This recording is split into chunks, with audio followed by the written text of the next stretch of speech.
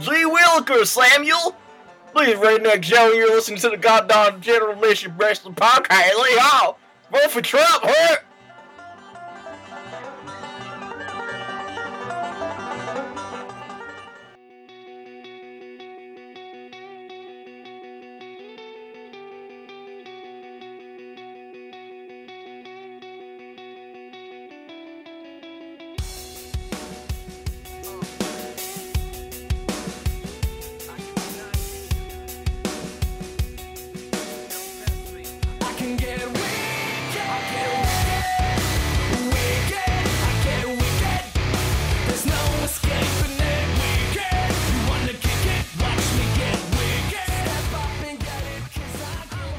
Hello, everyone, and welcome to another exciting episode of the General Admission Wrestling Podcast. I am Avenging Ben.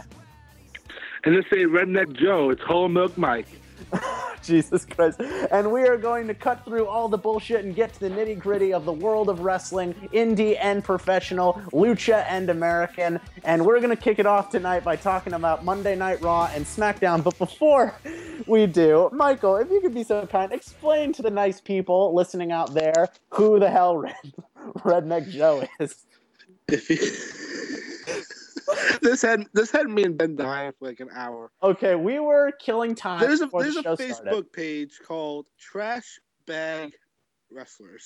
And they go through the shittiest, terrible, awful gimmicks. They're trash bag wrestlers. They're terrible, horrible costumes, out of shape, horrible looking wrestlers. And we see a shitty poster for a Southern wrestling show. And we're reading off all of the ridiculous names that these schmucks have chosen. And of course, the one name that pops up is Redneck Joe. Oh, fucker! because of course, Mike, how could you forget about good old Redneck Joe? Yeah, well, what the fuck were the other names on there? I don't even remember now. Hold on. Oh my god. Redneck Joe. Oh wait, hang on, I have it right here. Redneck Joe, King of Chaos, spelled K-A-O-S. Ross Bray. Shouldn't that be Bray Ross? Yeah, we also have Future, the rapper. My personal favorite is Ghost Rider Kenny. Oh my god, they killed Kenny. You bastards. I can't. Okay, we could spend... This shit was more entertaining than Raw. Oh my god, it was. I had more fun talking to you about these fakakta gimmicks than I had 3 hours of Raw. And now with your Monday Night Raw review. All right, let's talk about Raw. Like I said, I honestly think as the weeks go on, Raw has been getting progressively a little bit better every week, but it's still not as good as SmackDown is. Yeah. I don't know. The ratings just don't show it. But the quality of the wrestling is high. Like, again, like the issue with Raw is not the wrestling. Like, the wrestling is really good, really good. Yeah. But the main events are anything to look forward to. They really aren't. Like, if anything, the highlights of this Raw were really just more story-based than anything else. There weren't exactly any matches that made me go, whoa, this was so cool. I really did enjoy... I like how, honestly, this is something to talk about. I really enjoy that they're finally turning Seth Rollins babyface. I really like that. Which they should have done when he returned. Oh my God. Back in May, I believe. That was When was Extreme Rules? That was in June. June. They should have pulled the trigger on that right away, but then they're like, I didn't miss any of you. I'm still the snarky heel. And I'm like, oh God, no. We want to see him. We were cheering for him. What are you doing? This is really stupid. But now that they finally got their heads out of their asses and turned them babyface. Which was ultimately the best decision for him. And he's allowed to do a lot more aerial offense now, which I think is good for him. Yeah, and by the way, I know we said we were going to go into a little rant mode later, but let me just get it out now. Seth Rollins has been personally attacked by the Hart family, and it's pissing me off. The Hart family just needs to fuck off. All of them. Smith, Brett, fucking Joe, that's a redneck over there. They can all fuck off. Because recently, in New York, apparently Seth Rollins has a wrestling school. I didn't know that. But he has a wrestling school, and a guy from New York who's 20 years old went to the school. And apparently, supposedly the trainers were pushing him, and the kid went on the side. He was throwing up. He went to cardiac arrest, and he died on the spot. Then that leads to Smith Hart going on a Facebook rant and talking about how Seth Rollins is the worst wrestler in the world and that the death was his fault. First off, who the fuck is Smith Hart? I don't know you. I don't know either. All I know is that you're the older brother of Brett. Whoop-de-fucking-do. So, in my opinion, you have no right to, first off, use a dead 20-year-old kid to get your agenda across. That's what pisses me off. Now, I was fine with it when Brett was doing it because the guy fucking wrestled in WWE. Smith Hart, where did you wrestle? Deep South? OVW? Like, really, like, fuck off. Seth Rollins is like the best thing in WWE right now, and you're just pissed off for no reason. Yeah, it's pretty damn distasteful. But like honestly, I've always been a big. We've been letting this happen lately. We're giving the voices of the past way too much power. We're giving guys like Vince Russo too much power, Jim Cornette too much power, Vader too much power. We're letting these guys who gave a lot to this business, I'm not denying that, but they are out of touch with how it is now. We're giving them too much of a voice. Yeah, it just needs to stop. Some people need to get off the internet. That's the that's the issue. Some people just need to get the fuck off the internet. I mean, listen to our podcast first, then get off the internet. If you don't like our opinion, I'll give you 5 seconds to click off this episode right now. Okay, if you're still there, enjoy. Fuck you, man. Okay, moving on. Now that we've gotten the ranting out of the way, let's move on to this Raw. And thankfully, actually, one of the more positive things to come out of this Raw was they reversed that stupid-ass decision to make Sasha the number one contender. They made it a triple threat match, like we've been saying for like 2 weeks now. Yeah, thank God they finally fixed it, because now it's a triple threat for Clash of Champions, which we'll give our predictions at the end of the Raw review. Of course. But they like we said it on last week's show, we saw a double pin. It was clear as day. They've done this kind of thing before. It's the simplest way to set. It's old school booking. It's the simplest way to set up a triple threat match, and they looked like they didn't know that they did it, even though it was clear as day. Yeah, and I loved how the fact that last week, after we said that on the show, somebody had the balls to make a report. Apparently, somebody from backstage at WWE said that, that finish wasn't planned. Sasha wasn't supposed to do that. What? What? First off, let's be devil's advocate here. If that wasn't supposed to happen, why the fuck would she even do that in the first place?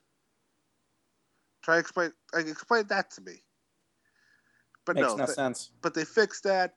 They fixed the problem. We're getting a triple threat because honestly, I wasn't even looking forward to another Sasha Charlotte match because the matches, they're the same. There's nothing. We've seen it too much. We've seen it way too much.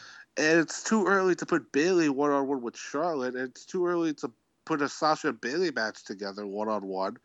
So triple threat's the right way. I thought they were going to do a fatal four-way and add Dana to it, but you know what? This is actually better because Dana's not ready to be in that position yet.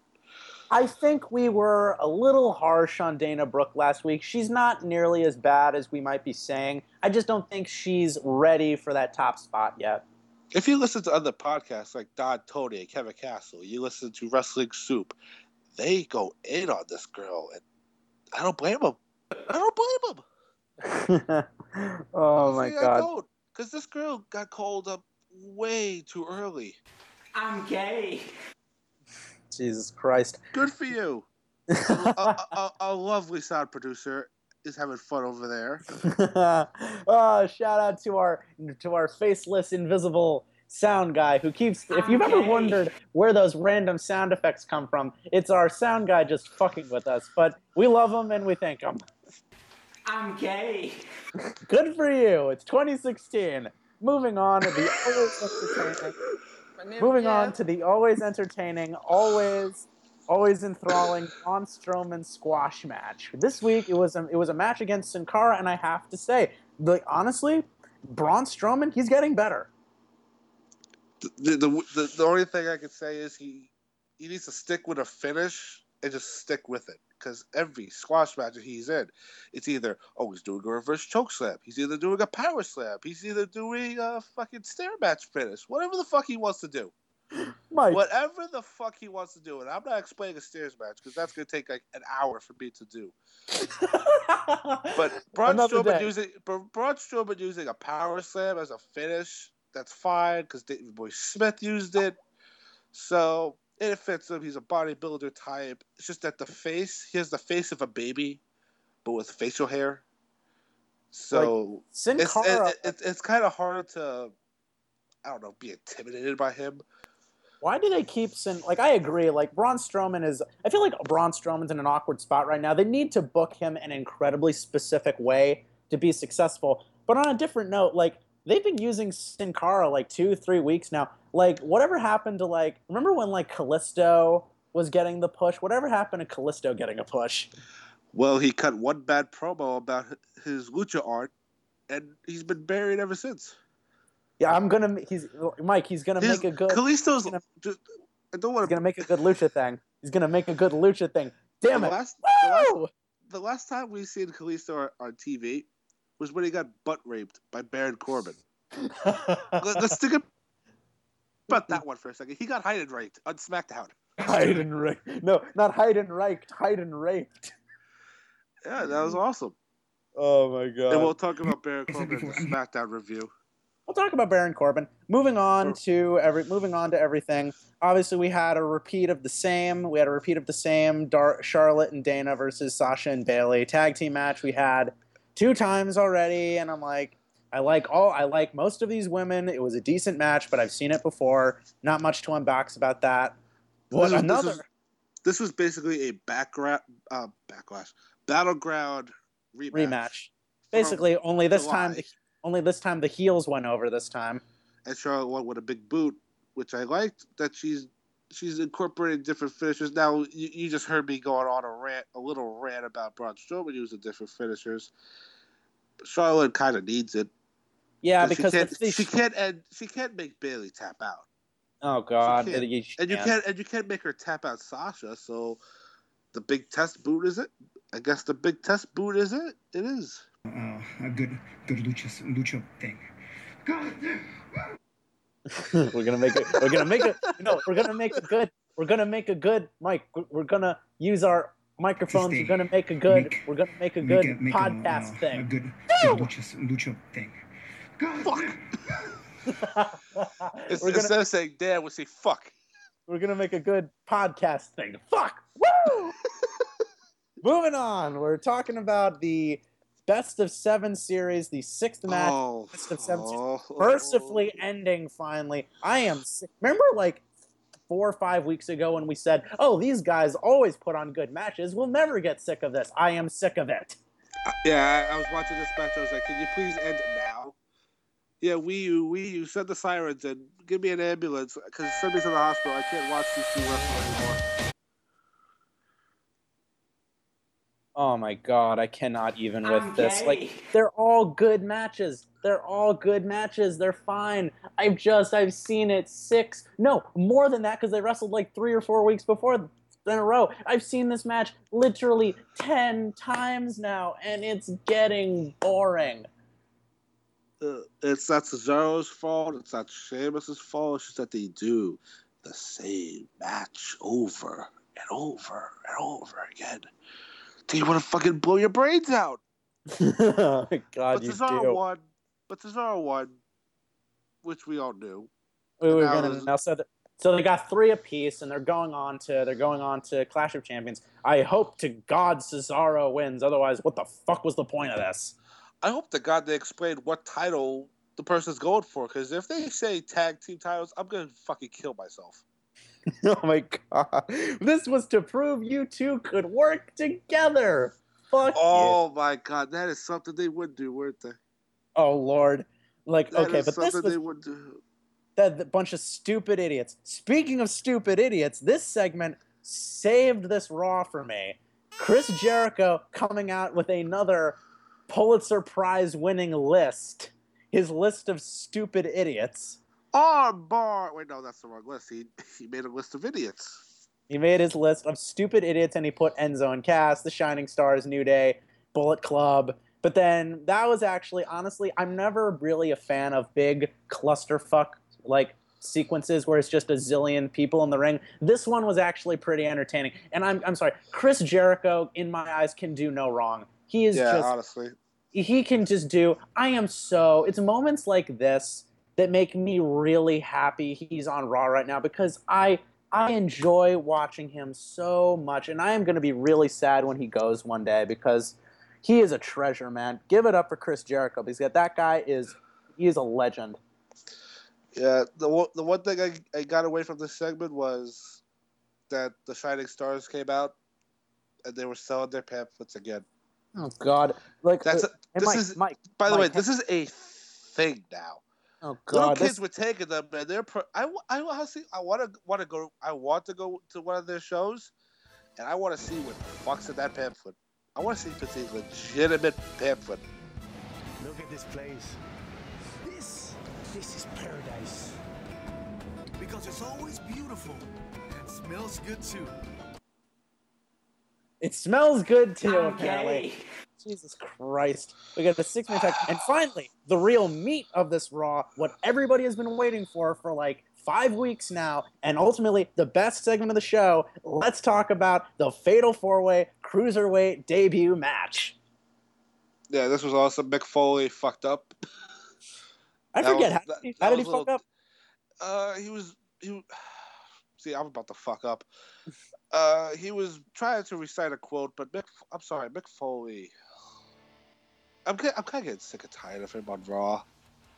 Are you? Lawson, I have a great deal of love and admiration for Mick Foley. Fuck, we both. No, I do too. But as an on-air character, like we just know he's gonna get fired soon. But it's like, do you want it now? Oh my God! Like, nip it now while it's still relatively young. I'm not sure. I say give him a while before we can fully judge. But let's not focus on that. Let's focus on this really awesome match, which it was really awesome. Can we agree on that?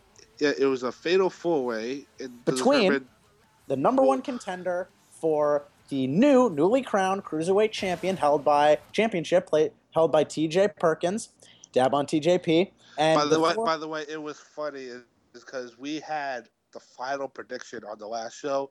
It's just that we went with Grant Metalik. We did. We were one. TJ fucking Perkins won the whole damn thing. Which I'm fine with. TJ Perkins is great. Yeah, but it's like we were expecting Grant Metalik because we thought he was gonna get the Mysterio push. He still could, but if they wanted to push him to the moon, that was a chance to do it. But he was in this fatal 4-way along with Rich Swann, Cedric Alexander, and my boy and yours, the man, the myth, the former WWE champion. He held it for 2 minutes. It technically counts. Brian fucking Kendrick. I kind of marked out when he came out to Man with a Plan. I love that song. I am so happy that he's here, and he was doing great stuff in this match. Yeah, a lot of high-flying action. Rich Swann does his jumping 450. Grand Metalik diving off of the ropes. It was insane. And oh, yeah, play it. Play it.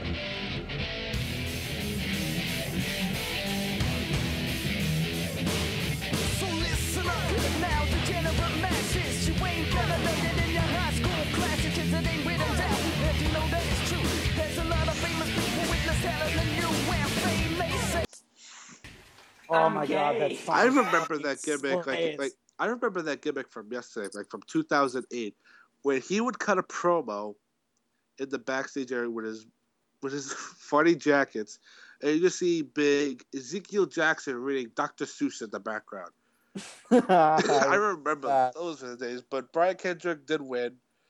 I was surprised he won. That was actually, maybe they saw what a great reaction he was getting at the Classic, and they decided to go with it. Which honestly, I'm kind of glad they gave him the thing. Here's why: all four of the guys in the match would have made a great number one contender. You need sort of a heel to face the brand new babyface champion. You need a heel right off the bat. Grand Metalik, Rich Swann, Cedric Alexander, all fantastic. You need a heel for this. And I feel like Brian Kendrick, the seasoned veteran, the heel, versus TJP, the new upstart, the new babyface champion, I feel is going to make a good pairing. And that match is going to be great.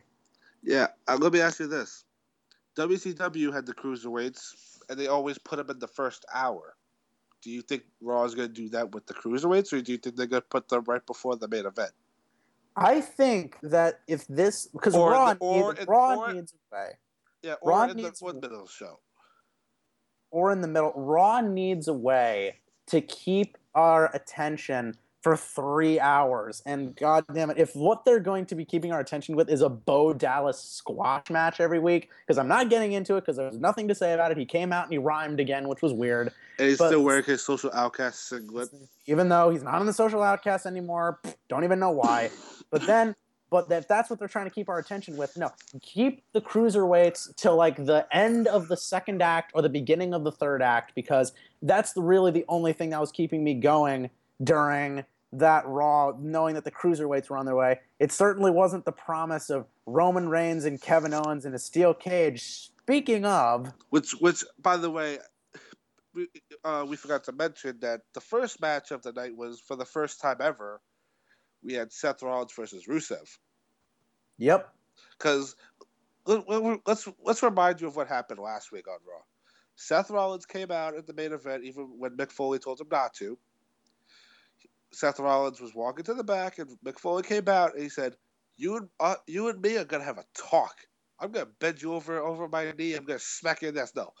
I'm gay. So this week, they opened the show, and what's Seth Rollins' punishment? He gets a one-on-one match with the United States champion. Now, when he said that, I was thinking, are you fucking kidding me? You're going to have Rusev beat 6 days before your pay-per-view. Are you really that retarded?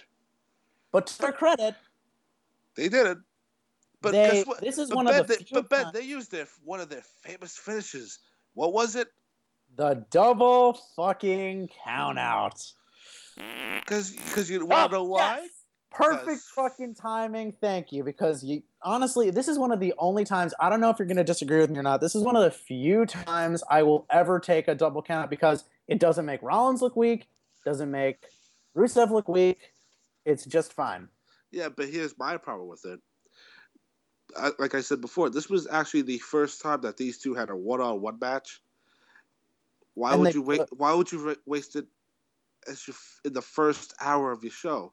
This just, by the way, Raw's ratings pulled a 1.80. Jesus. Now, compared to their first episode of Raw after the brand split, which they pulled a 3.34. Fuck. What the fuck has happened in the past month? You want to know why? Why? Because of bullshit. Oh my god. Exactly.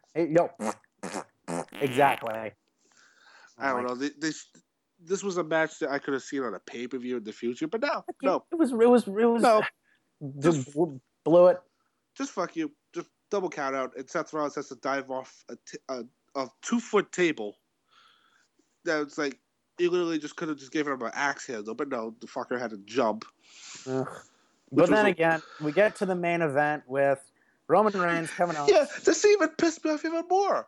Why are you hot-shotting a steel cage match 6 days before your pay-per-view? It's a really boneheaded decision on their part, because I'm just like, why are you giving this to us now? And why is this like, First off, you're making your champion look ungodly weak by having Roman Reigns win. Second of all, okay, I'm going to say this for the record. I have never really liked steel cage matches.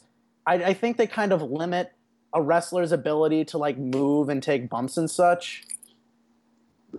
You know what I love is when the announcers try to tell us that in a steel cage match, nobody can get in. And then people get in every time. That is the biggest load of horse shit I've ever heard in my life. Now, let's rewind and go back to the beginning of the show. Roman Reigns came out, cut a promo, talking about how he got screwed last week, even though he didn't. He lost clean. Yep. Actually, no. If you count I did count the Rusev part because Kevin Owens did hit his finish. And to me, that's clean. But you know what? Foley comes out, and what does Mick Foley do? He gives him a United States Championship match for this Sunday. So, basically, Mick Foley just told us, if you get fucked, you're getting a title shot. Yeah, in a nutshell. I hate this booking. It makes no sense. No. It's literally every week with this, we're just like, they have amazing talent. And they're writing them in the stupidest of ways. When did baby faces become morons? I'm sorry. When did baby faces become just goddamn idiots? Baby faces have been morons for like 5 years now, and it's pissing me off. Heels are... Is it just... when you turn heel, does your intelligence immediately strike back up? I get it. Nobody could be The Rock. Nobody could be Stone Cold. Nobody could be Bret Hart. Nobody could be Shawn Michaels. But for fuck's sake, can babyfaces today have a brain? Please? Please? Just a little bit? Come on. Just a wee... The fucking Scarecrow's asking the Wizard for a brain. Give him a brain. Why are you making them all as smart as Redneck Joe? and if I know our lovely producer, he's probably going to play a Wizard of Oz clip right now. Attic Stein Beats. Don't forget to subscribe, baby. I actually like that drop. That was really nice. Thank you. Very nice stuff. But back Don't to forget this to horse. subscribe, baby. By the way, the main event wasn't bad. It was a good cage match. It was a decent. Listen, again, like I said, not a fan of cage matches. This was as good as a televised for cable steel cage match in 2016 could be. Yeah. By the way, when they announced the cage match, I just knew they saw the ratings and they're like, okay, we need to bring people back. So what are we gonna do? Let's just put a random gimmick in our main event. And it did not work. It did not work. And Ben, who won this match? Roman fucking Reigns. Now we love Roman Reigns, but this finish made no sense. Now listen, we're one of like what maybe the 2 wrestling fans on the planet who don't completely hate this guy. I hate the booking as much as anybody, but I don't hate the guy himself. He's unbelievably talented. He's a workhorse. You know what I would have done for this Raw? I would have booked it. I would have pulled a theater log and made a tag team main event. Because if you want people to tune in, do this. Have Kevin Owens and Rusev versus Rollins and Reigns. And you have like a 2/3. And during the night, you air vignettes of all their battles. You get a promo in the back with them 2 talking, being like, listen, I don't like you and you don't like me. We've had differences in the past, but tonight, let's get through this so we can go to our championship matches. Cool? Fist bump. It's like, that's what I would have done. We are going to have ourselves a tag team match. Like honestly, doesn't that sound better? Jesus Christ, Teddy Long. But yeah, I agree with you. It was just a misstep on their part as far as booking goes. Yeah, so Rusev comes out, locks himself in the cage. No, actually, this did lead to one amazing line from Kevin Owens. He's screaming at Rusev, "Machka something." I forgot about Machka something. That actually made the whole main event worth it, just to hear Kevin Owens say Machka something. Kevin Owens just gets it. He just gets it. He really does. Overall, Raw, much better than it's been the past few weeks, honestly. But we forgot about the main point of this. Rollins came to the rescue of Roman Reigns, and he jumped off the cage. Which was cool. That was cool. I was kind of scared. I was kind of scared when he came down and grabbed his leg. I was kind of scared. Yeah. Because I was like, really? Did you just fucking hurt yourself 6 days before the pay-per-view? Oh, Lord. Balor wasn't enough. You had to hurt yourself, didn't you? Seth Rollins. Wow, you gotta stop. Oh, God. But overall, Raw was average. It was average. It was decent. Not the greatest Raw in the world, but decent. Just serviceable. Let's move on to the much more entertaining and superior show every week, SmackDown Live, which they got to just have to call it SmackDown. They should just call it SmackDown.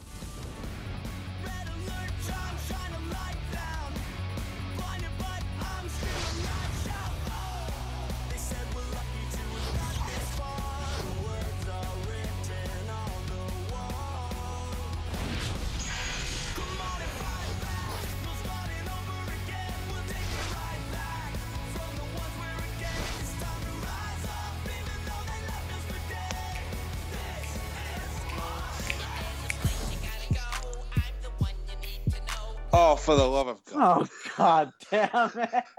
Thank you, DJ. Thank you, DJ. You wonderful, wonderful troll.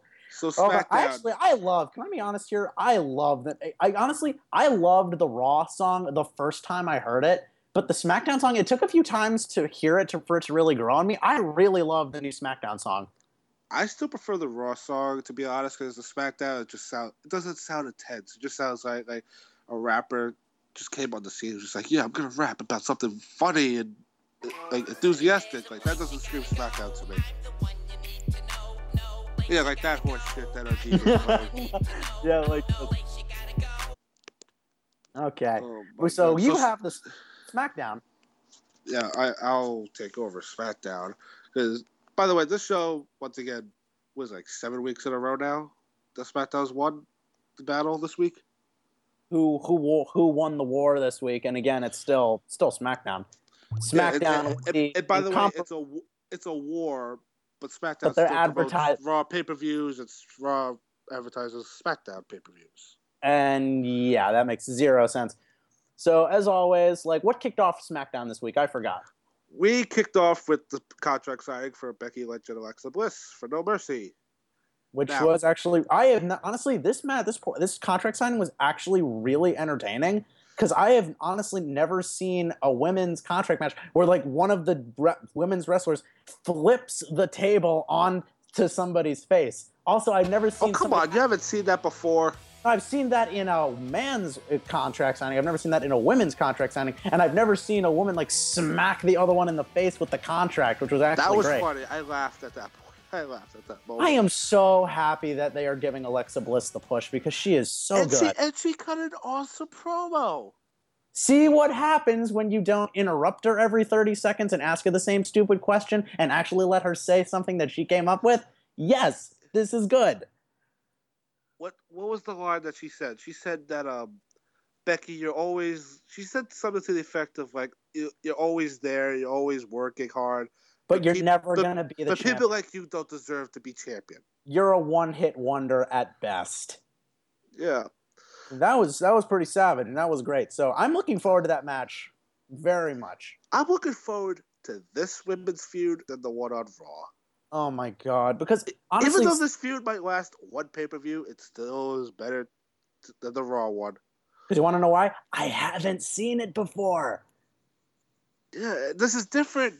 Different good. Different, very good. So after that, very good segment. It's by the way, I just want to point out that Alexa Bliss debuted at NXT and she was doing the fairy gimmick. She was blowing sparkles at people. It is weird. It's so weird to see her make this transformation. She is such an awesome bitch.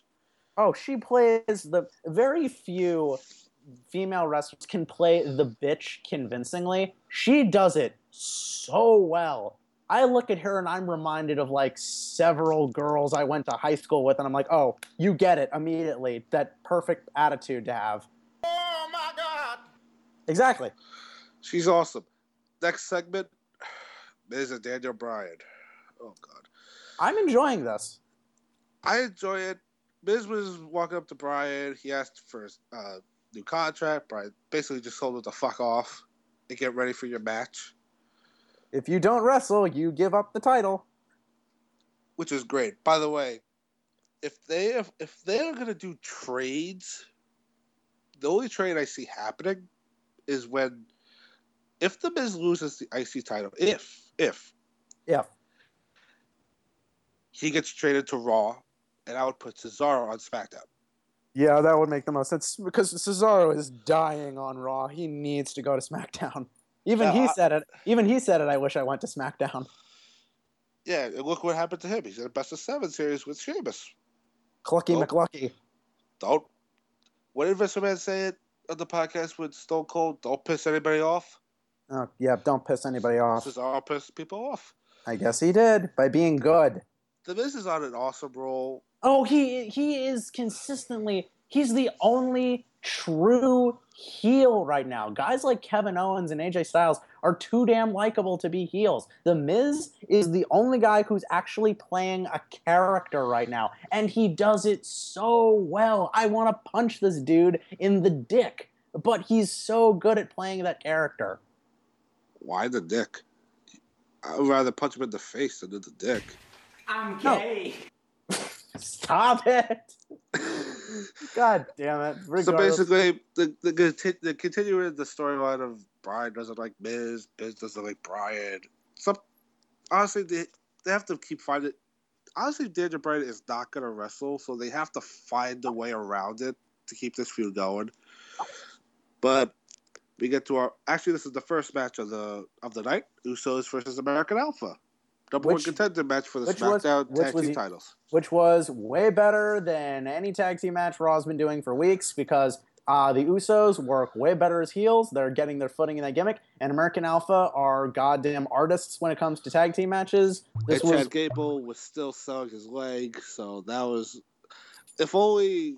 How refreshing is that to see somebody actually selling an injury from a week or so ago? Yeah, I remember 2 years ago, Bray Wyatt crushed Dean Ambrose's larynx on SmackDown. 3 days later, Dean Ambrose is back on television on Raw with just a neck brace on, just a neck brace. Yeah, apparently he went into RVD's stash and smoked a bunch of healing marijuana. Dude, I got this healing marijuana, dude. God, RVD says dude as many times as Vince Russo says bro. Yeah, so... And this was the number one contender match for No Mercy, and the Usos won. I'm amazed. I was really shocked by that, but you know what? I'm like, fine, keep it going. Keep the heel turn going. Yeah, so Usos win. We get the Usos and Slater and Rhino in the backstage segment. You know what? This segment was actually kind of entertaining, if not for the fact that Rhino is really into the peanut butter crackers he's eating. Oh, my God. So Slater goes, we're going to get the WWE Universe behind us like you guys used to. But instead of saying Oos and they say oh, they're going to say Rye. No. And you're going to say no. Rye. No. Thanks for the delayed reaction, Ben. Oh. Try it again. Take two. No, fuck that. I missed my chance. Damn it. By the way, on King Ross's WTF moments, he has a thing where he goes, same new era, same old shit. That's what the next segment was. Baron Corbin versus Apollo fucking Crews. I like this match. They did it on the Backlash kickoff show, and it was awesome there. They need to stop doing it and actually do something with these guys. Although they are doing something different with Baron Corbin. They're having him feud with Jack Swagger. Yeah, honestly, a shout out to Jay the Red Santee, host of the regular season sportscast, and Mets fan Matt, who I'm just going to point this out because they wanted the brand split so bad. I personally didn't want it, but now I've kind of grown to the brand split. And one of their pitches to me was, oh, guys like Apollo Crews are going to get pushed. They're going to get big opportunities. Well, Apollo Crews is buried. Yeah. He's losing every fucking match he's in. He loses, he smiles. He loses, he smiles. He loses, he smiles. That's all he does. I don't know. Maybe a heel turn is needed, but honestly, if he loses one more time and smiles the next goddamn week, I'm gonna flip the fuck out. I'm gonna take a hammer to my television if that's the case. Oh my god! And the point of this was to build to Baron Corbin versus the real American, Jack Swagger. Yeah. A guy that just came over from Raw. Like nothing happened. My contract was up. No, literally, go back to our first episode if you haven't listened to it. He literally just shows up on camera, it's like, your contract's expiring soon, breathes and then leaves, and then he pops up on Smackdown the next night. I don't know. Apollo Crews, Kalisto, like those guys, like I don't understand what they're doing with them. I don't get it. Kalisto needs to do a good lucha thing. Oh my god! So Baron Corbin won as fucking usual. Of course, with I think did he win with the end of days of the Deep Six? I don't give a shit. He won. End of days. End of days. He won with. I love both of his finishing moves. I love the Deep Six. That looks friggin' awesome. By the way, the line of this match, this whole segment, was when Corbin told Swagger, "You should have stayed on Raw." I was like, that is so fucking true. Probably should have. That was a fact. And speaking of facts, we got another fucking retarded Curt Hawkins. Makes the facts vignette. This is his thing now, huh? He just does a weird voice, says a weird Chuck Norris fact about himself, and he's looking at something that we don't get to see. Was he looking through his legs again this week? I forgot. No, he will say please and thank you to Curt Hawkins. No, exactly. Honestly, yes, but it's getting even weirder because he's doing them in these weird voices for each one. Honestly, I feel like he's trying to be Matt Hardy, which not even. He's like I'm saying, he's trying with the voices part. If the vignette shows next week with him with black hair and white hair, then we have a problem. When Curt Hawkins makes a feast, the doomsday clock ticks ahead 3 minutes.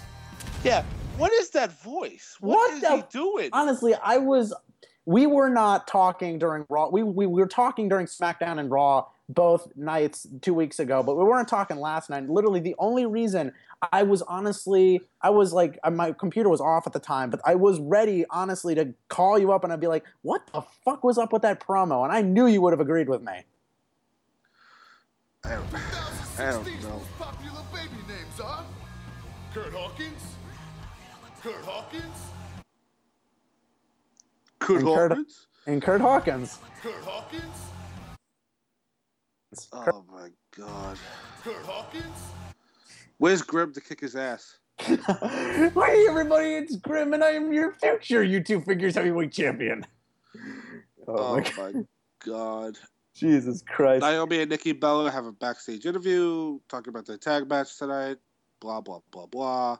Then we get to Dolph Ziggler. Okay. This first off, This poor bastard. He hit the glass ceiling a long ass time ago. I loved that. That was the year of 2013. They had a chance. They had a chance to give him another run in 2014 when he was the sole survivor of that Survivor Series match. They had a chance to do something with that, and they just pummeled that shit into the ground. He has an awesome ladder match with Curt Hawkins at TLC that year. Luke Harper. With Luke Harper. He has an awesome. So, God damn it! Do you see what these promos have done to us? Curt Hawkins. No, not you. Not you. Not you. Fuck off. Ironically, we've met him. He's a really nice guy. Yeah. We met him. He was at. So anyway, 2014. They had a chance. He had that awesome barn burner with fucking Luke Harper, which that match had no right being as good as it was. And they could have done something then, but they didn't. They made him job it out to Bad News Barrett, who's not even with the company anymore. Oh my god. Dolph Ziggler was at the backstage doing an interview. This is the part I hate about his interviews.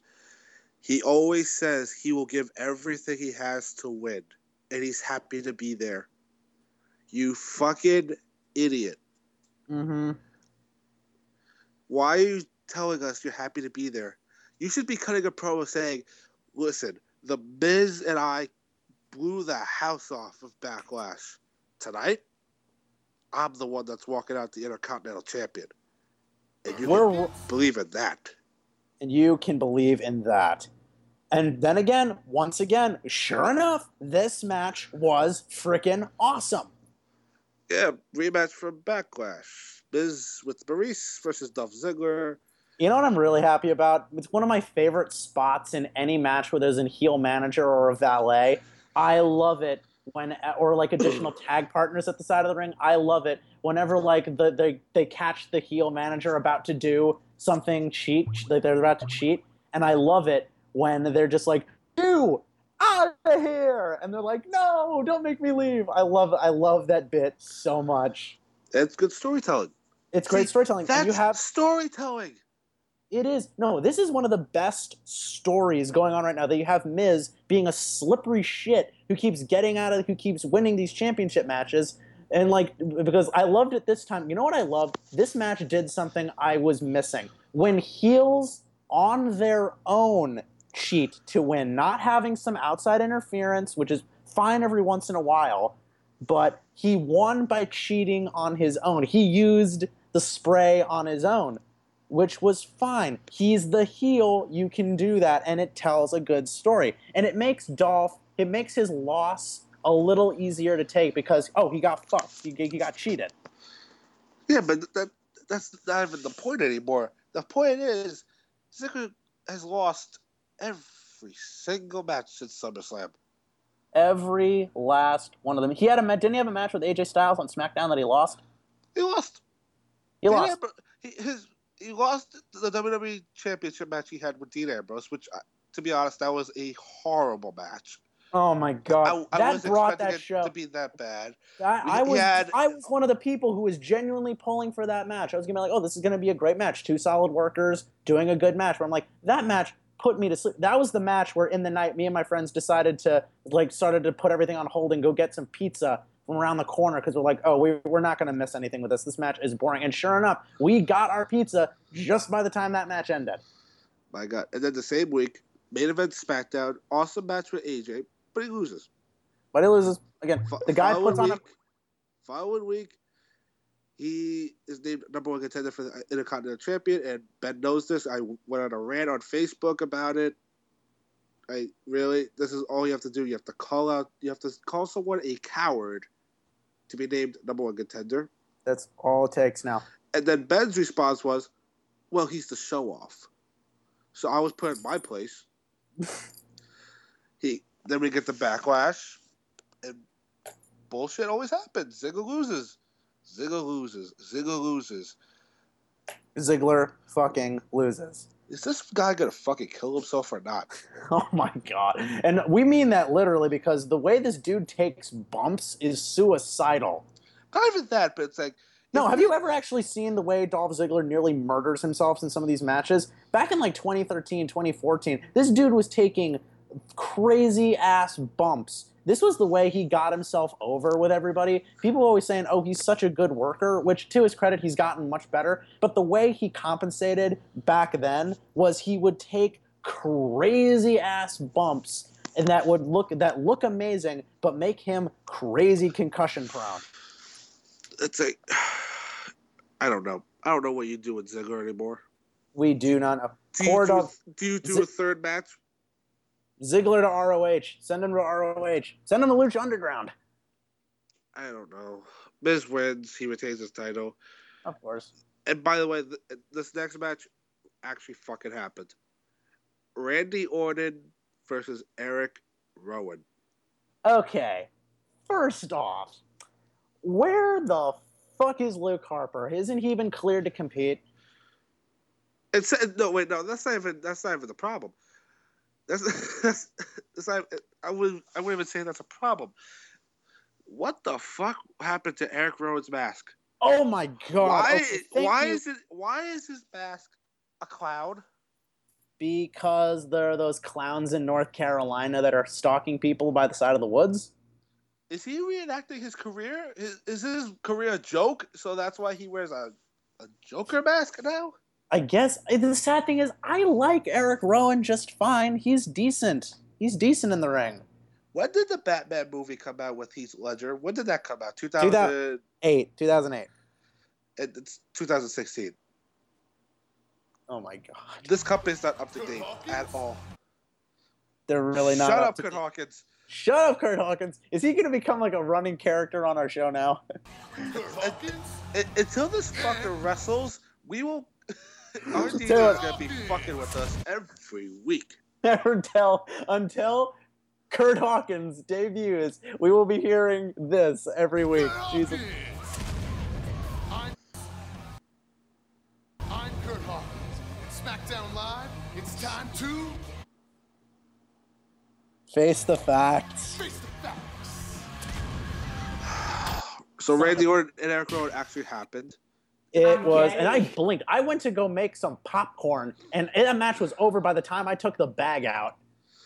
My God, Randy Orton wins. Of course. Losses do. And then Bray Wyatt shows up on screen, wiggles his fingers, says some creepy bullshit, and says, "Run. Run from what? You're on a screen, idiot." I am sorry. Pull a fucking plug on Bray Wyatt already. My love for that guy has screeched to a fucking halt in recent years. You wanted to rant earlier. I want to rant now. They have had every single fucking opportunity to do something with this guy, and they have missed it every opportunity. They could have had him go over on John Cena. They didn't. They could have had him go over on The Undertaker. They fucking didn't. They could have had him do a million other friggin' things, and they've never done it with him. The only feud I ever think he's gone over in was probably the feud against Dean Ambrose, and I think eventually Dean got his win back in that one. They have ruined his character. What made him somewhat creepy, they have taken away everything that made him creepy. They've taken away the fact that he was surrounded by two bearded, homeless-looking creepy dudes. They've gotten rid of that. He doesn't come to the ring flanked by anybody anymore. They've pretty much gotten rid of the rocking chair, which was actually awesome. They've gotten rid of the friggin' cool intro that he had. Like, they've gotten rid of everything that made the guy cool. And he's lost too much to be taken seriously as a credible threat anymore. You're right. You're right. Jesus Christ. And also to go on your little thing, like what feuds did Bray Wyatt win? He beat Ryback. Oh, yeah, fuck. Okay. Oh, yeah, he beat Ryback. That looks good on a fucking resume. That was a and feud. Then what happened after? Then what happened to Ryback after he lost that feud? Oh yeah, he won the Intercontinental Championship. WWE, you essentially Matt Groening, the creator of the Kevin Smith, the film director, used to make a joke on one of his Q&As about how in Los Angeles you essentially fail upwards. I guess that's how it works in WWE. You lose enough until you win. Oh my God. Okay, rant over. What happened after Bray wiggled his fingers and said boo? So we had Naomi and Nikki Bella versus Carmella and Natalya, basic women's tag match. Pretty good. I'm glad that they're giving the women multiple segments. Naomi and Nikki Bella won by disqualification. Again, average. I've never been a big fan of just like pointless tag matches. But here's where it's really stupid. How did they win by disqualification? Well, Carmella whips Nikki Bella into the barricade. Okay. People have done that so many goddamn times. Bella's never wrong. Since when is throwing somebody into a barricade a disqualification? Since never, but they needed a way to end the match early. You could have just had, I don't know, a pinfall, a chair shot, a low blow, a poke to the eye. Well, honestly, with the women, a low blow doesn't work, so. A punch to the gut or something, a poke to the eye. A punch to the titty, like, I don't know. Whatever, I don't know. Oh, by the way, they can't do that because it's PG. Can I just say for the record, though, since we're on the subject, I love Naomi's entrance so goddamn much. It's so much fun. She has a fun entrance. She has I think it's more fun than Bayley's at this point. And by the way, Bayley's, I don't want to go back on a huge tangent on Raw. Let's keep it focused on SmackDown. But I just got to say, Bayley's just kind of there for me. She's not really doing much to sell herself. What do you mean? She's just kind of there for me. They've made this big deal for weeks and months. We've always wanted, hey, we want some Bayley. And like Bayley's finally on Raw, and She just feels like another person on the roster. she just feels like she doesn't feel as special as she used to be. Yeah, now I understand what you mean. She doesn't feel what made Guess what? Bayley. WWE just took it away from us. They took away her magic. They took away the magic of Bayley. I didn't think they could took do away it. every little thing that she accomplished in NXT and just went, you start new. You're one of us now. You're one of us. You're not the Bayley that we know, that they know and love. Jesus Christ. But we go from talking about Bayley to AJ Styles. And this is where business picked up. I could listen to AJ Styles talk and just gloat forever because he sells that cocky asshole so well. AJ Styles, do you think this is the best run of his life?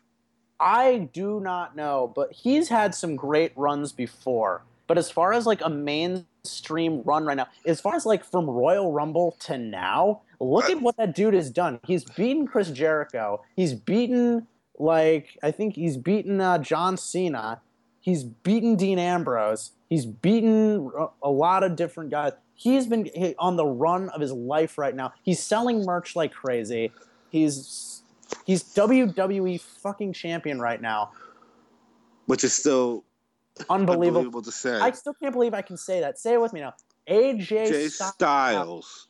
WWE champion. He's technically the face that runs the place. Yeah. And I love it how that works for him. AJ Styles would like to be referred to as the face that runs the place. I love that. That's great. My God. And AJ Styles, basically the whole promo was he was complaining about the triple threat, be like, why if I don't get pinned, then I still lose the title. So he was like bitching about that. He said he was gonna sit back and relax and watch the main event and watch his two idiots that he beat just beat each other up for no reason. But to their credit, that was an awesome match. Yes, main event. Dean Ambrose versus Dean Ambrose. Don Ambrose. Dean Ambrose. Curt Hawkins, help me out here. Curt Hawkins. He's never around. No, we finally want him, and he's not around. God, you can't do anything right, Curt Hawkins. Curt Hawkins? There we go. Awkwardness broken. Point is, we have Dean Ambrose versus John Cena as the main event. And this was a great match, and surprisingly, it ends with Dean Ambrose getting the clean win over John Cena. I had to blink and rewind to see that. Yeah, John Cena just lost again. John Cena is consistently losing now. How weird is that? After all these years of lol Cena wins, he's finally shutting up and taking the pin like a good little boy. I guess it's now Cena loses, LOL? I guess so. Wish he could have taken the pin like 6 years ago when they wanted to put over the Nexus, but nope. But this just shows that they want to push Ambrose to the moon. They really do. Okay, not to the moon, but give him more credible.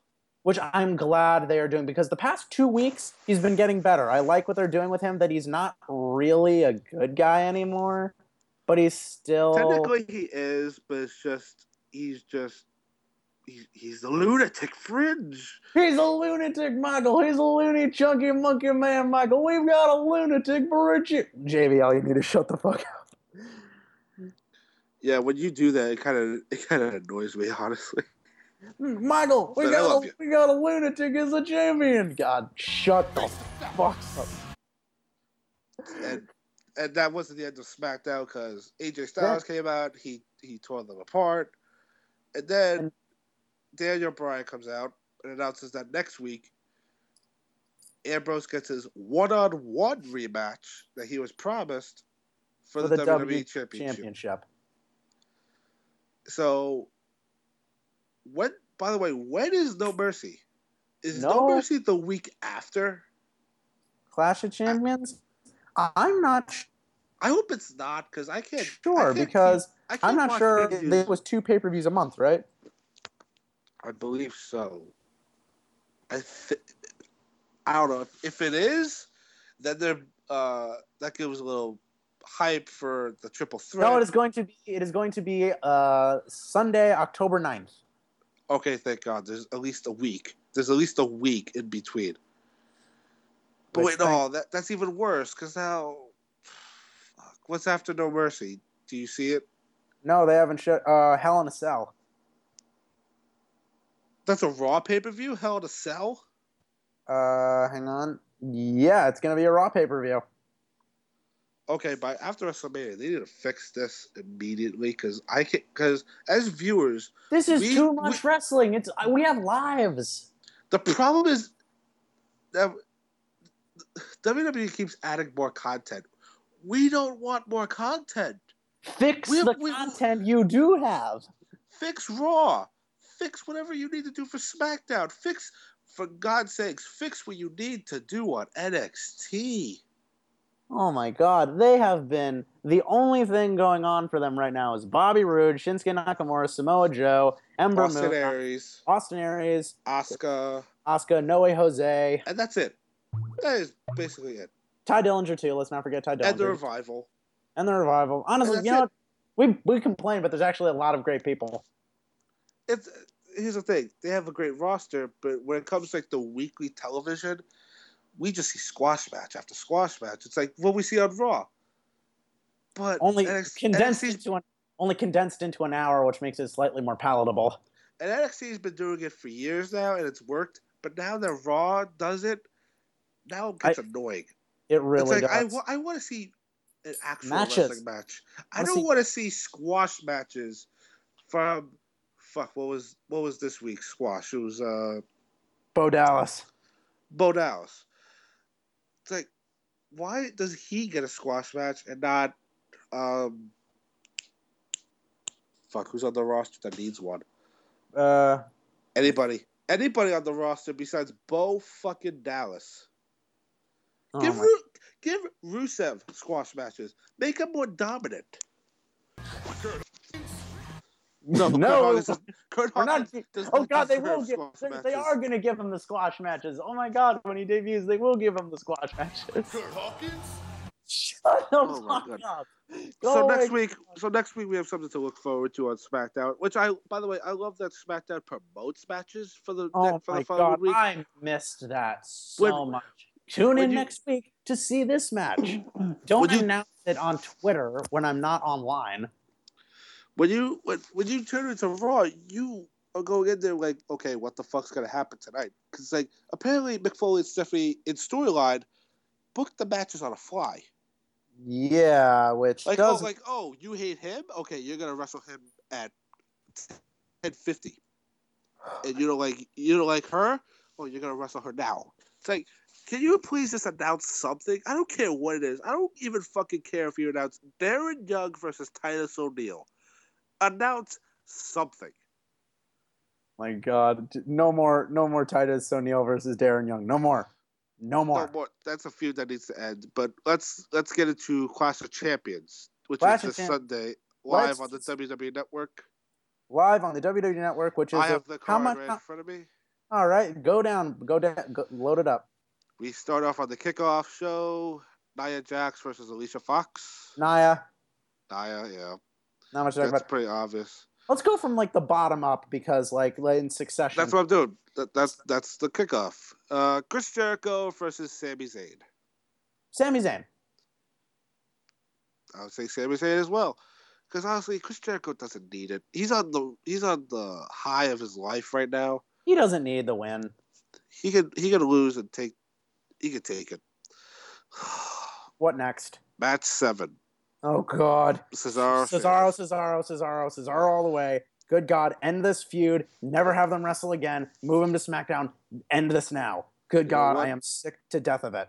You know what? It's WWE, and they always fuck with us with Cesaro. I'm gonna say Sheamus. All right, we'll see what happens. What next? T.J. Perkins versus Brian Kendrick.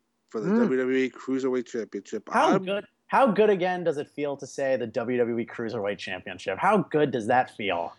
It's really cool. It's just the fact that they refer to TJ Perkins as the first Cruiserweight champion. Like, you guys do realize you had a title before, right?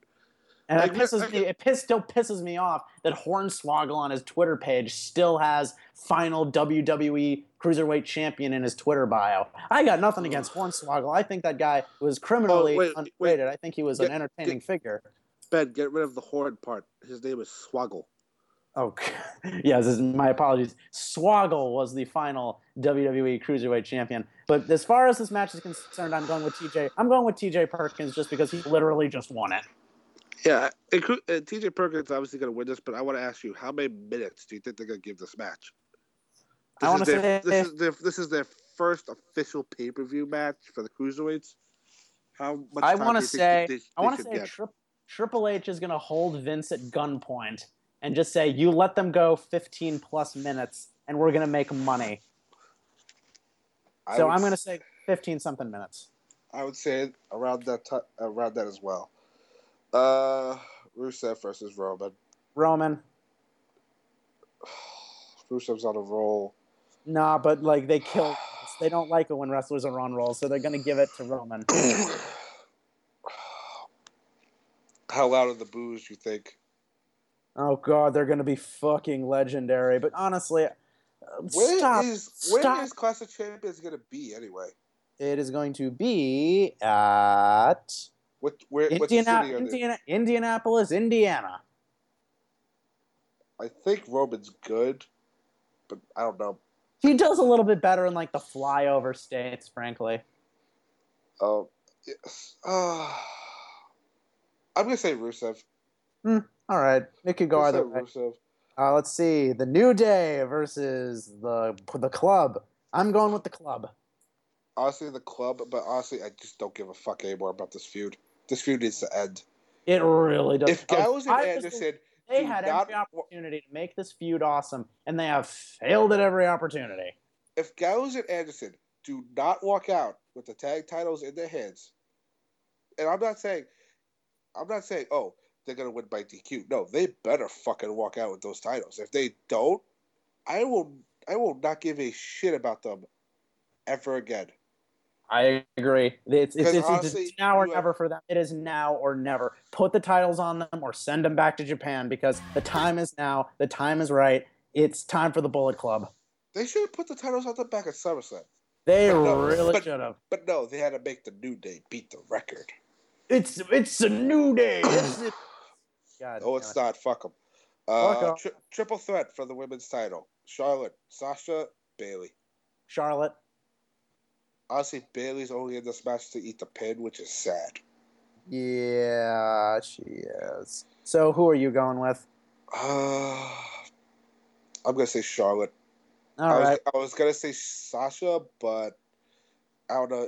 It kind of seems retarded to switch the title back and forth between two people. So I think Charlotte's going to hold it for a little bit. I hate it when they play hot potato with the titles. That just makes it stupid for me. Finally... And with a match we're all looking forward to, Kevin Owens, Seth Rollins. I'm going to go with Kevin Owens on this one. This one's really hard because you don't know what they're going to do. I know Triple H is going to show up. Oh, God, he totally is. Triple H is showing up. It'd be stupid if he didn't. They never should have had him off television to begin with. Where has he been?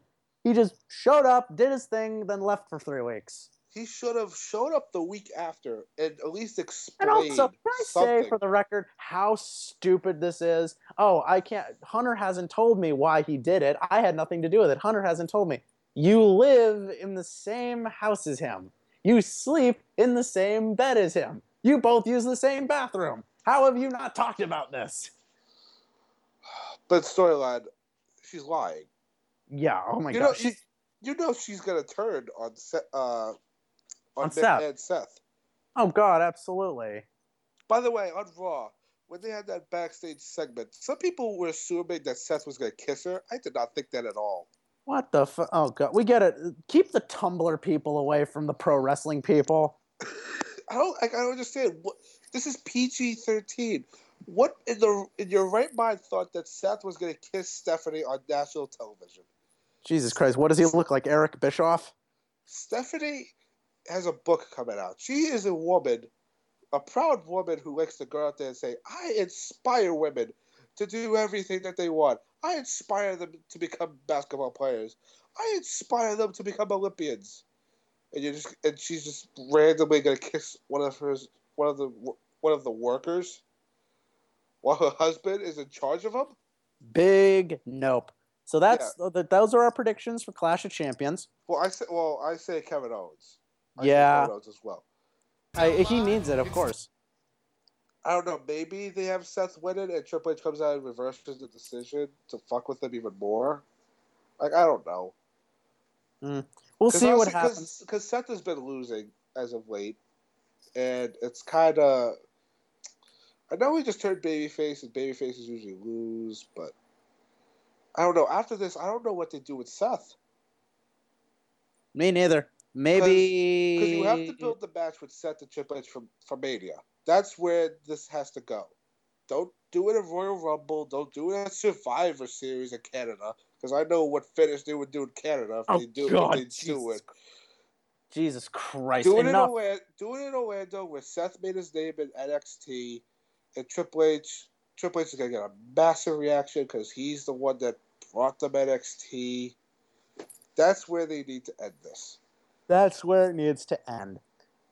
So that does it for SmackDown, Raw, and Clash of Champions. That's our big WWE wrap-up for the week. Let's move on. Let's take a quick break, and then we're going to move on to talking about a little bit our favorite wrestling show every single week, Lucha Underground.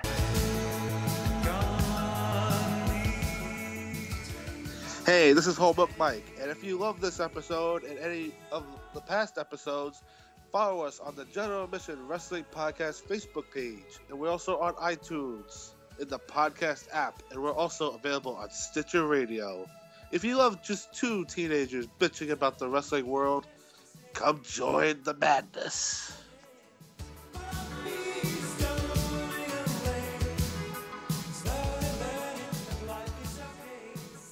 Well, we're back and we're ready to go. Thank you very much to our sound guy, DJ Love You Long Time, for those lovely commercials. And now we are back to talk about your and mine our favorite wrestling show every single week, Lucha Underground on the El Rey Network. Oh my God, this show's awesome. It's only up to 3 seasons. It's only up to 3 seasons, and every single time I see it, it just gets better and better. Unlike, I don't think they've had a bad episode. They've had episodes I like more than others, but they've never had a bad episode. Honestly, yeah. Weekly, it produces the best wrestling in the world. They did a match just last week. Not this episode. We're going to talk about 2 episodes. We're going to talk about the episode last week and the episode this week, which is just basically a big hodgepodge of Lucha Underground to catch up. But they did a match last week between Marty the Moth Martinez and Killshot in a Weapons of Mass Destruction match, and that match was one of the best things I had seen all year. Honestly, yeah, it was a really fun hardcore match. I think personally, it was better than any hardcore match I've seen in WWE recently. This one, my God, you had blood, you had crazy spots. Tables, ladders, chairs. Oh my! You had guns. You had grenades. You had grenade launchers. You had what the fuck? What the fuck was going on? Lucha Underground is what happens when you mix pro wrestling, comic books, lucha libre, superheroes, mystic magic, Dungeons and Dragons, science fiction, and horror movies into a blender and hit puree. And by God, is it delicious!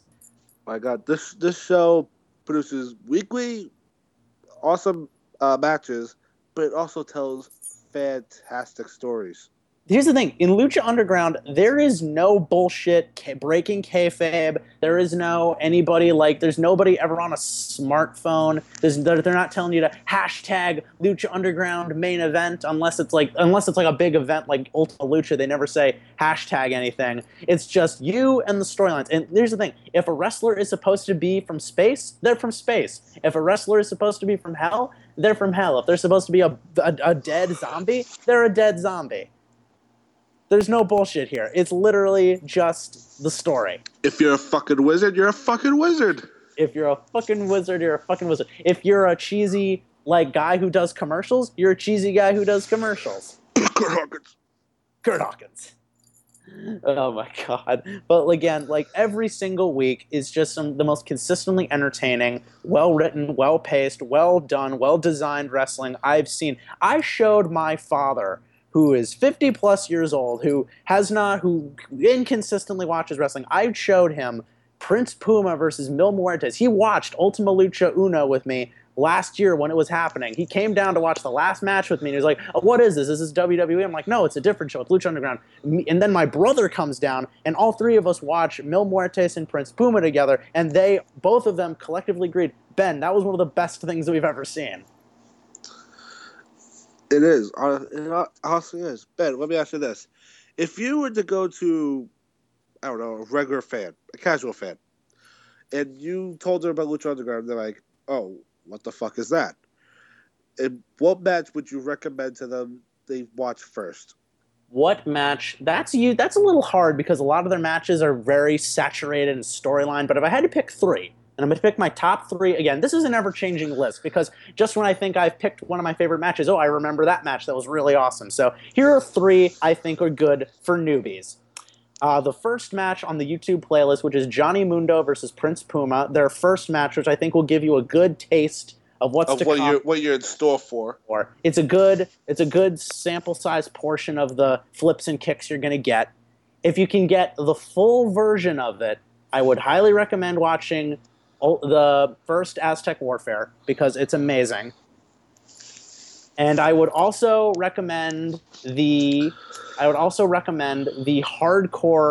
match between Vampiro and Pentagon Jr. Advise that you watch the storyline compilation video first. Yeah, and if you're a kid, don't watch it. Oh God, no. Honestly, if I was a child, Pentagon Jr. would probably give me nightmares. And oh my God, and we'll talk about Pentagon and how somewhat retarded he's turned into. Oh my God! But if I were to pick three matches, it would be the Grave Consequences match between Phoenix and Mil Muertes. Brutal as fuck. I would go with Aztec Warfare 1. I would go with Warfare 2. Which was also friggin' amazing. And I would have them watch The Crew versus Angelico, Son of Havoc, and Evilise for the Oh my God, titles. I forgot about that one. That match was fucking insane. And you have Angelico being a goddamn nutjob and jumping from the top of a small structure into the ring, which was one of the best things I'd seen all year. It's I'm going to say it again. It's just amazing. It's just a great show. But let's hone in on this newest episode specifically. We open up with Daria. Season 3, episode 3. We Ultimate open up Opportunities. If that's the thing, each episode has their own unique name, which I like. Which TNA used to do, but it was so stupid. But in Because Lucha Underground, it works because Lucha Underground is not a wrestling show. Technically, It's a show. It's a show but it's a about TV wrestling. show. It's a TV show about wrestling. When you have a witch that has been alive for 1,000 years, we have it's a TV man. show. We have a man from space. We have a man from hell, and the two of them are best buddies. That's a TV show. That's a comic book. And we have a dragon, a fucking dragon. We have a dragon. No, when he disappears in a cloud of fire. Comic book. I read comic books. That's right out of a comic book. But moving on to the newest episode, episode 3 this season, which has been off to a great start. This season has kicked ass so far. We're going on to the first match of the night, which was actually going to be a surprise because they've started this new little edition called Dario's Dial of Doom. which I love every time it comes out, which is basically a roulette wheel, and he spins it at the beginning of every show, and the winner being the loose term here, whoever gets taken, air quote, winner gets the opportunity to face his brother, the monster Matanza Cueto, who is the Lucha Underground heavyweight champion at the moment. And this last week it was Son of Havoc, and this week the Dial of Doom chose the Mac, a very entertaining wrestler, a big guy, but a very agile, very athletic big guy who I love. The Mac. That guy is really underutilized. Yeah, he's awesome. He's for great. For a guy that big, I think he's like 290, 300 pounds. Someone around the 250 plus margin, but that dude can hoof it. He's quick, he's agile. I love that dude, man. Yeah, and also I love the Dial of Doom gimmick because when Dark Raider first in the first episode, he basically told us that the Dial of Doom there's a bunch of names on there, but it's people who haven't faced Matanza yet, which I liked because we get new matches every week. We get new matches every week. Again, obviously, they're going to save Matanza losing for a very special time. So obviously, sadly, the Mac did not win. Still a very good match. Moving on past that, we have Tejano versus one of my favorite wrestlers and yours. Mine too. And the Machine, Brian Cage, just known as Cage in Lucha Underground. Just known as Cage here. And this match was awesome. TNA fucked up so bad on him. They didn't even give him a chance. Brian Cage is so friggin' awesome, and guess what? This match was pure awesome. It wasn't a technical masterpiece, but if you wanted two big dudes slugging it out, doing awesome stuff, and Brian Cage murdering him with a discus clothesline, that's what you're going to get. But the big twist at the end of this match was whoever won this match was going to get the ultimate opportunity. But apparently they didn't read the fine print because the winner will get the ultimate opportunity after they win 3 matches. Because this is going to be a best-of-5 series. And this series already sounds much better than the one on Raw. Oh my god, because I have not seen these two wrestle before. Yeah, and like we said on last week's show, Brian Cage is a mixture of the build of Scott Steiner, but the agility of a Rey Mysterio. And he is awesome. And by the way, we'll talk about Brian Cage a little bit later because I have a feeling we'll be seeing him very soon. Wink, wink, wink. But let's move on to a non-wrestling segment. This was a bit of a promo segment. We have of all things, we have. Is it what I'm thinking that you're about to say? Famous B, and we have Famous B with his goofy commercial on television. If you don't know, Famous B's gimmick is he's a manager who wants to get you famous, called 423 Get Fame. And by the way, that is a real number. So if you actually call that, you get his voicemail, and you have to explain to him why you want to be famous. And it is consistently entertaining. But this segment was just weird as all hell. Okay, we have two wrestlers. We have Son of Havoc and Mascarita Sagrada. Mascarita Sagrada. I mispronounce his name, which is a shame because this guy is really something. Who's a mini lucha. He's a mini luchador, but he's amazing. He's really good. Yeah, but just explain this because this was just weird. Okay. For Lucha Underground, this was... For even Lucha Underground, this was strange. Okay, let me take you through this. And this is coming from the guys... We're saying this is strange, and we're the guys who talked about delete or decay at nauseum. So that was awesome. This was awesome. This was... Okay, then we reviewed that from start to finish. This was strange. Okay, they're down... But out of everything that's happened in Lucha Underground, we've seen people get killed. We've seen people eaten. We've seen people set on fire. This was the weirdest segment they've had. And that is saying something. We've seen a guy get his leg snapped in a car door, a guy get eaten by a monster. We've seen a guy burst into flames and go home to hell. And the weirdest segment they've ever done. We've seen somebody go to the moon. We've seen someone go to the moon. We've seen, okay, to the point. Let's stop delaying this. You see those two guys. We have Son of Havoc and, God damn it, Masquerita Sagrada. They're watching Sagrada. the Famous Bee ad. They're watching the Famous Bee ad down in Son of Havoc's mom's basement. He lives with his mother, which is hilarious on a lot of different levels. This guy looks like a grizzled badass, but he lives with his mom. Now, this segment alone is fun enough. There's the idea that these two are chilling in his basement watching TV. And the connecting theme here is that these two have both been screwed over by Famous Bee. Sagrada got screwed over by Famous Bee last season, and then Famous Bee's new client, Dr. Wagner Jr., defeated Son of Havoc in Ultima Lucha Dos and stole his championship chance.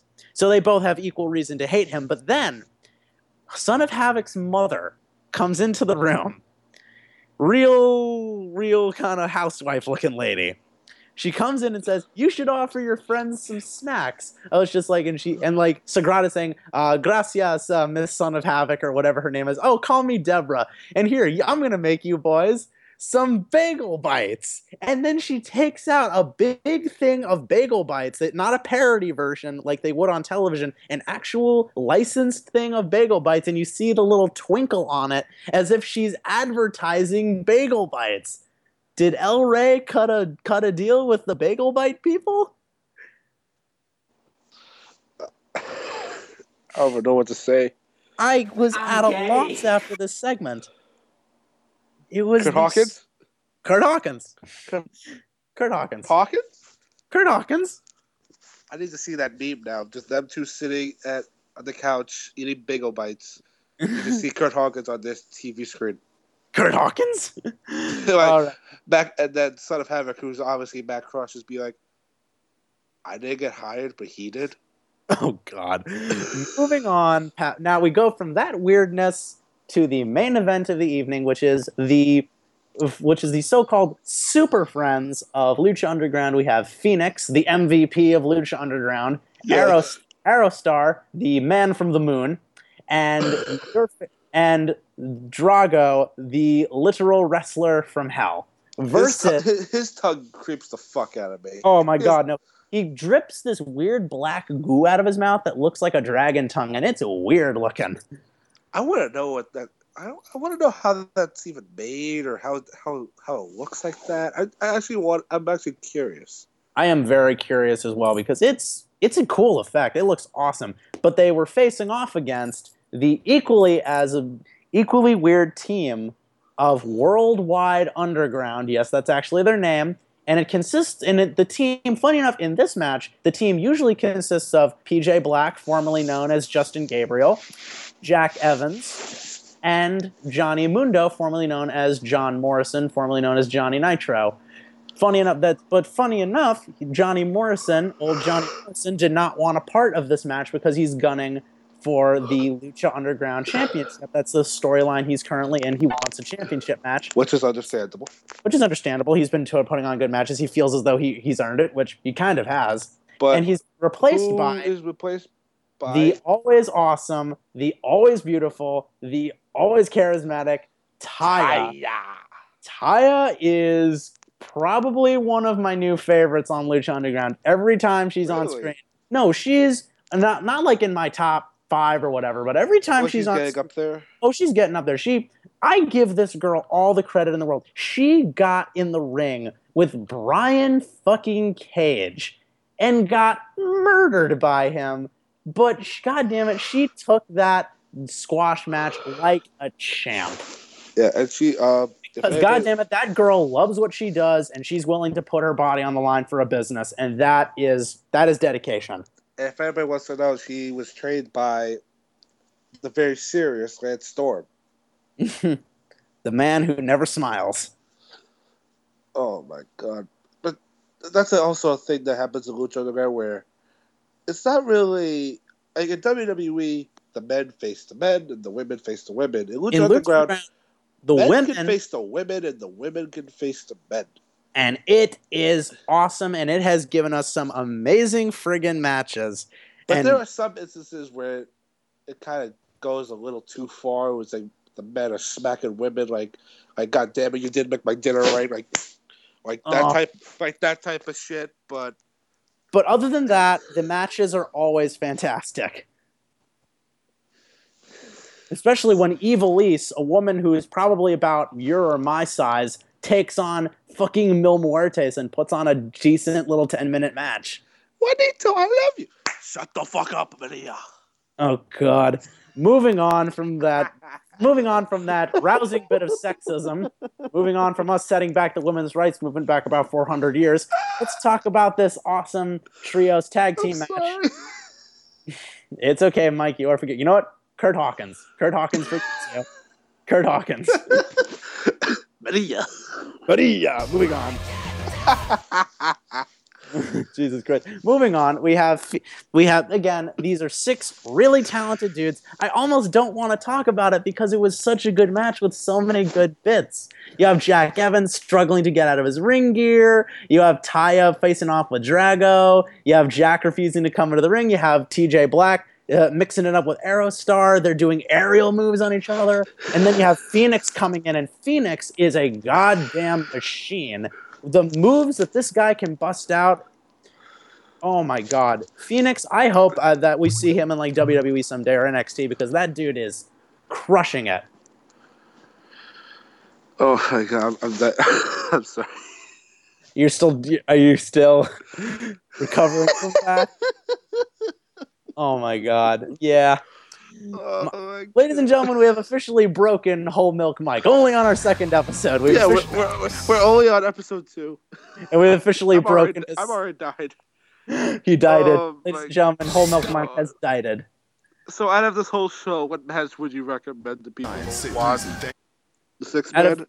Out of this match, honestly, I would probably recommend the 6-man tag team match because it showcases 6 unbelievably talented dudes doing what they do best. Flips, kicks, over-the-top moves, aerial flips, punches, and amazing hot tags to the finish. And at the end of the match, we have a great little moment where Johnny Mundo comes into the ring to join his brethren, and they start beating down on the Trios champs until who makes the save? One of my favorite wrestlers in Lucha Underground and the current Gift of the Gods champion, Sexy Star, who joins forces with the Lucha Underground Super Friends. And just seeing all 4 of these weirdos in masks and one of them is a girl, it just completes this whole superhero team dynamic they have, which is fantastic. I wonder if Sexy Star's real name is Maria. Oh God, shut the fuck up. Stop it, or I am going to put you in a stairs match. Oh my God. I am going to put you in a stairs match. Young man, if you do not calm down, I am going to take your ass and put it in a stairs match. And you know I don't want to do that. Nobody knows what you're talking about. Mike, could you tell the good people at home? No. Tell the good people at home how you win a stairs match. When we get to episode 10, I'll explain it. Ladies and gentlemen at home, we are referring to a very obscure inside joke between the two. It's our own little joke. It's our own little joke about the stairs match. And if we're lucky enough to get to up to 10 episodes, we get to our 10th episode celebration, we will disclose the truth behind the stairs match joke. But not now. That is not for tonight. That is for a different day. As for this segment, all we can say is Lucha Underground is a fantastic show, and you should totally watch it. If you love pro wrestling, but you're sick of like the watered down, breaking kayfabe of WWE, and you just want to enjoy a ridiculously over-the-top story mixed with just amazing athleticism, get the El Rey Network, find a stream online, do whatever you have to, watch Lucha Underground. By the way, Ben, do you have El Rey Network? I do. Fuck Time Warner Cable. They don't fucking have that channel. I have to watch it on the internet. Yes, they do. Time Warner has it. Do? What channel? My family has Time Warner Cable, and they have it. Oh, fuck. Oh, they don't? Shit. We must have something else then. We must have like DirecTV. Oh wait, no. We have Fios, I think. We have Fios, so I think Fios has it. My mistake. Apologies, people at home. Time Warner Cable does not have the El Rey Network. I apologize. Fuck Time Warner Cable. Fuck Time Warner Cable, and Cablevision doesn't have it either. Oh my lord.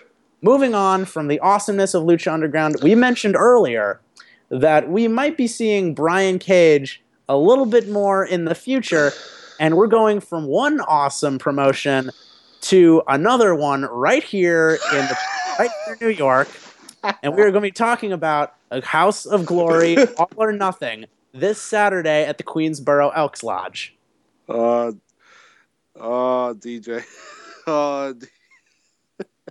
Go on.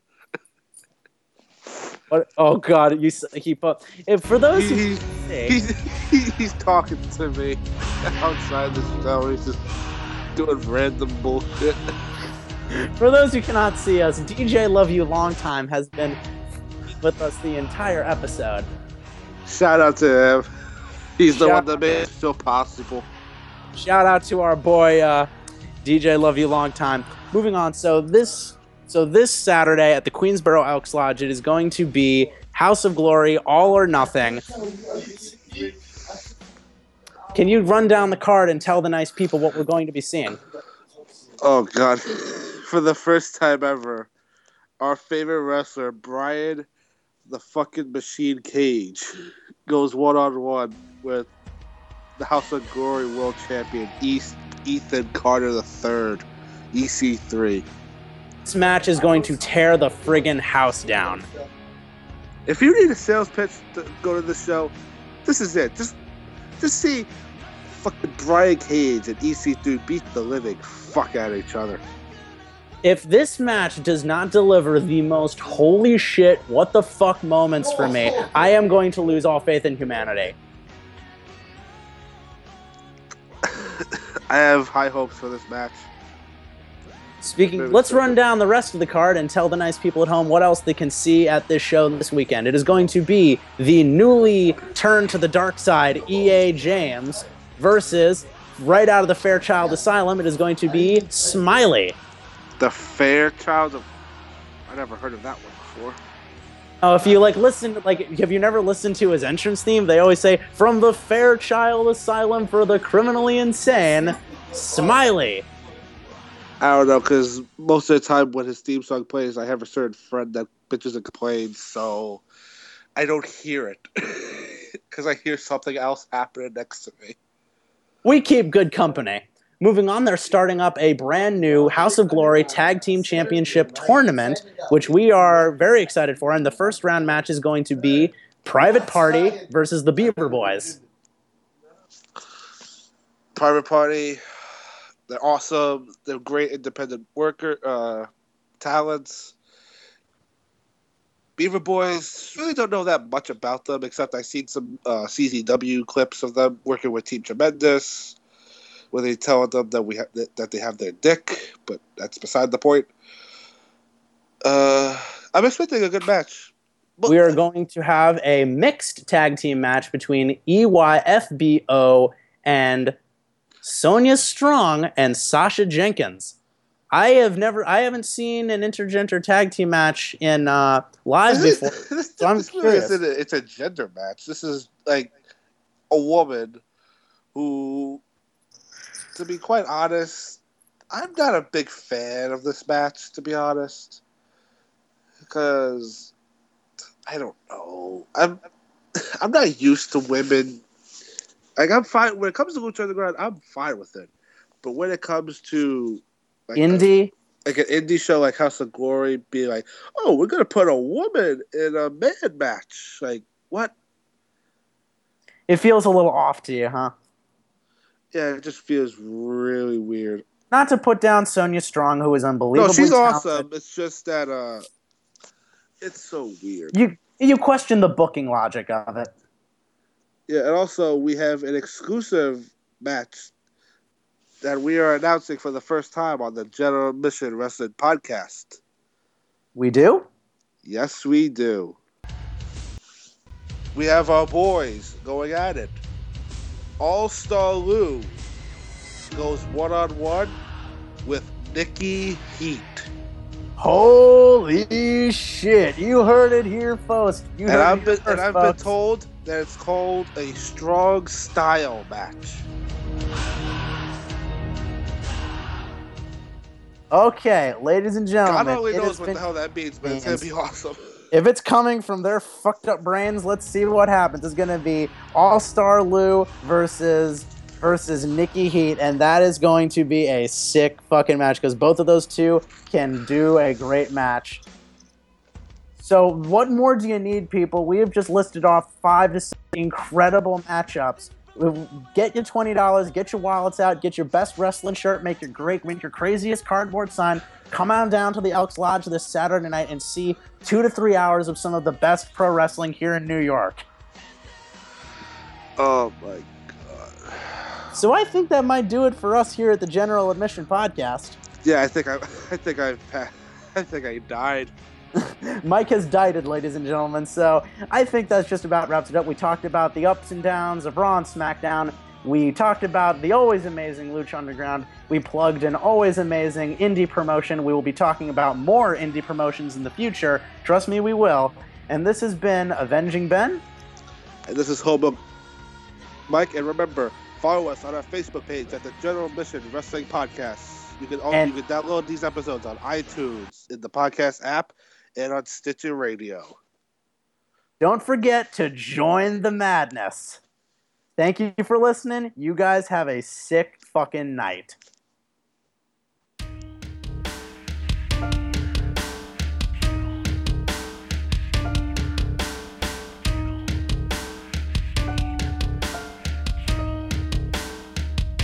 Somebody get Jim Cornette.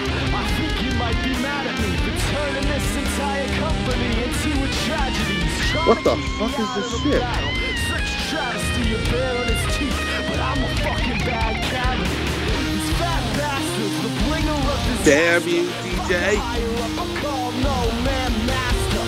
Damn you, DJ. Love you long time. Like seeing my face in a splatter of blood up in his gray matter. It's the fucking Mad Hatter, stay savage and take the head of its chamber. This is Kevin Owens. Kevin's birthday. No, it's fucking not. Servant to him, I'll make this place into a scene out of a Soviet film. And I say, the conquest is the best revenge. I'm gay.